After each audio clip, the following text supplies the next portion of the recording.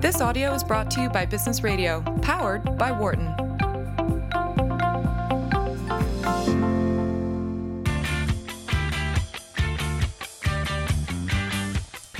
Welcome back to Launchpad on Business Radio, powered by the Wharton School, Sirius XM, Channel 111.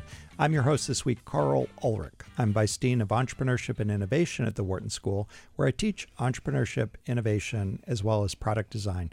This week, we've got a really interesting show. We're interviewing 8 of the semifinalists in the Penn Wharton Entrepreneurship Startup Showcase and Startup Challenge.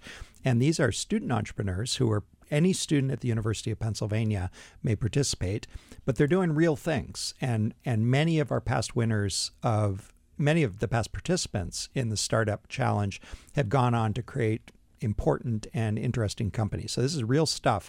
And it's really interesting because we get to see these companies right at their birth. Okay, my next guest is Shanel Fields, who is the founder of MD Ally. Shanel, thanks so much for coming in. Thank you so much for having me. All right, so let me first give the URL. So it's MDALLY, MD Ally, MDALLY.com. And Shanel, give us the elevator pitch for MD Ally. Sure. So MD Ally is a non-emergency 911 navigation solution that ensures the appropriate use of emergency resources by providing those non-emergency callers with immediate access to medical guidance, transportation services, and then also scheduling into more appropriate sites of care. Okay, so let's see. I unfortunately last summer I was at a friend's house listening to some music and had taken a really long bike ride and had been dehydrated. And I passed out at the concert, and they called 911. Okay, what would have happened if the system had been using MD Ally? Yeah, so it really depends on what the chief complaint is that's identified when that call comes in. But essentially, when you call 911, they take you through a series of questions. The dispatcher takes you through a series of questions to understand the level of acuity of the caller. So based on the level of acuity that's determined on a scale of alpha to delta, so alpha being low acuity, non-emergencies, to delta, which are high acuity, dispatch right away, depending on where you fell on that scale would determine whether or not you came to us or not. So if you were considered a low acuity caller, then you would come through MD Ally's flow. And essentially what the dispatcher would do is offer the caller the opportunity to speak to a certified medical professional that would provide guidance on the most appropriate site of care. And we would also provide transportation scheduling, so leveraging Uber Health or Lyft for patients, and then schedule you into an urgent care center if that was what you needed, or PCP, or still schedule the transportation to the emergency room. Okay, so help me understand how it works now. So the dispatcher, even now, the dispatcher does this acuity assessment. Is that right? That's right. So this process has been around basically since the 80s. So it's called priority dispatch protocols, and basically they're determinate protocols that will classify that level of emergency. And this process works really well for understanding the complaint and the response needed. The current process is, let's say if you're an alpha, this protocol determines what level of medical support you're going to get. So if you're going to get an EMT basic life support, which is associated with alphas, or if you're a delta, then you would get either an EMT advanced life support or paramedic, so a more advanced medical crew would respond. But even for alpha, they're sending somebody? Oh, absolutely. Okay. Yeah, so the current challenge, and this is where our opportunity lies, is the current challenge is when you call 911, the patient is considered the primary decision maker because that's the person who has the most contacts on their medical condition. The dispatcher is not a medical professional. So legally, they cannot provide any medical guidance to the caller. If you called with a splinter, they couldn't tell you don't need to go to the hospital, you don't need an ambulance. So legally, they have to dispatch with every request. So that's where the first set of costs come in with the ambulance transport. And then an ambulance is only allowed to drop off in one location, which is the emergency room of a hospital. All right. So in my case, if they'd been in the MD Ally system, the dispatcher could have dispatched them to the to the MD Ally system, right?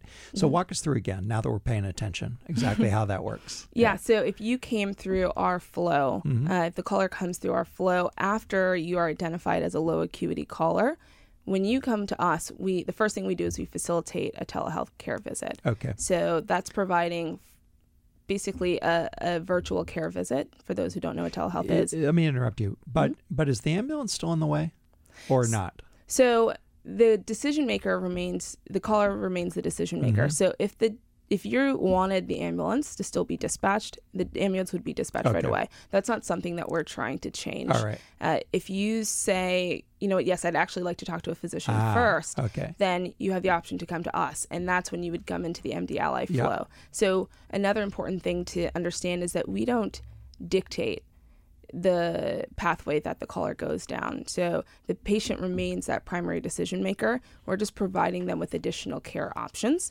because this is also beneficial for the patient in the sense that it saves them time and money as well. So for some homegrown implemented programs that are instituted in a few cities, they've actually found that their patient approval rating is north of 90% because a lot of times patients call in and they don't know their level of acuity. They don't know whether or not they're experiencing an emergency. So to be able to call 911 and talk to a physician in a matter of minutes who can help you with making that decision is extremely beneficial for the caller as well. What evidence is there that telemedicine is reliable or accurate? You know, what's the rate of false negatives, false positives, that sort of thing in telemedicine? Yeah, so for traditional telehealth companies, so companies like Teladoc, American Well, Doc on Demand, it's pretty reliable. So telehealth in the traditional sense is generally used for primary care visits. So the software that's leveraged, whether it's video conferencing software or just audio, has been around for a very long time. So it's very reliable technology that's leveraged. What we're doing is taking that same strong, reliable technology and just integrating it into the 911 call flow to drive further innovation there so that callers have an additional benefit when calling in, but also municipalities have an additional way to manage this volume, which is increasing at a rate of 5% each year. Yeah. Where did the idea come from, Shanel? So it actually came from... It started in a bit of a different place. So my father was a volunteer EMT growing up, so I've always been really passionate about the emergency medical services space. I loved hearing the stories about... Where did you grow up? What city? Long Island, New York. So from Huntington, Huntington Fire Station. It was really great hearing the stories from him every day. It was very exciting. And so that really kind of set the foundation for my love for healthcare and EMS. Then I went on after school to work for a company called Athena Health, which does cloud-based EMR and practice management solutions. And while I was there, this was about a year ago, I started to have more conversations with my father about being an EMT way back in the day, and then also current EMTs that I was working with. And we had really interesting conversations about the lack of innovation in the EMS space. So that was kind of what sparked the initial idea. But even before I had finished applying to Wharton, I had read research by a professor here in the healthcare program. His name is Guy David, and he did a study that showed that low-income and minority communities have higher rates of DOAs, and that is somewhat associated with longer ambulance wait times. And so I thought that was really interesting and incredibly antiquated, that you call 911 and then you just sit there and you wait. And if you're in a low-income or minority community, you could be waiting 20 minutes, you could be waiting 30 minutes, and you can die 1,000 times in that amount of time, right? So I just thought it was really antiquated that was still the system, and that we have something as awesome as telehealth. And my initial thought was, well, why don't we just integrate telehealth into the 911 call flow so that, and it started with in emergency situations, when you call 911, you get a physician right away. And that someone has eyes on you, they could start facilitating that medical guidance so that before the ambulance gets there, the care timeline starts. So it was flipping that care timeline and moving up the clock of emergency care. So that was actually the original business idea. And over the last 6 months, I've had a lot of meetings and conversations to figure out what would be the right model, who would pay for something like that. And what I found along that journey was actually that there was a lot of value related to helping with this non-emergency challenge and using telehealth in the 911 call flow to provide an additional pathway for them. because the clinical challenge currently is that they're taking away ambulance availability from true callers. And so there's actually a lot of stories of people who've passed away during something called a code zero event. And a code zero event essentially just means that there are no ambulances available. Wow. So, but it's this really challenging situation where the person who benefits most, in this case the patient, isn't really in a position to make the purchase decision on this. So where's the financial wedge in the system, and how do you get started? Yeah. So at no point in our model had we built in the caller paying for the service. Right. So we actually have a lot of great options from a revenue perspective around who would pay for this, because the ROI is there for the patient, as you mentioned. It's also there for the municipality because this is a huge cost for them going on these non-emergency runs. So let me just interrupt you for a second. So in most communities, does the municipality operate the 911 system and the EMT system? Yeah. So in most municipalities, it's actually a fire EMS system. And that's why a lot of times you see fire trucks and ambulances together. So generally they're run together. So there's an ROI component there for them. And then also tracing the cost savings.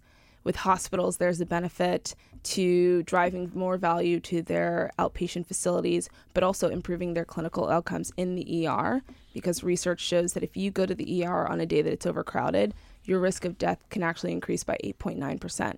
Wow. And then when you really look at the big financial beneficiaries, it really comes to insurance payers who are paying out these claims. And we've seen a lot in the news about this lately around insurance payers paying out these non-emergency claims or denying them, really. Yeah. And that causes a PR firestorm. Yeah. So we didn't talk about the provider side at all. That's the other piece you have to put together. So how have you tackled that? Yeah, so we are planning to build out a physician network. And we actually are very close to signing an agreement and a partnership with a few well-known hospitals in the area who have centers for innovation and are going to partner with us to let us recruit against their physicians and their nurses to build out our physician network. And so that's actually where we're starting with building the physician network.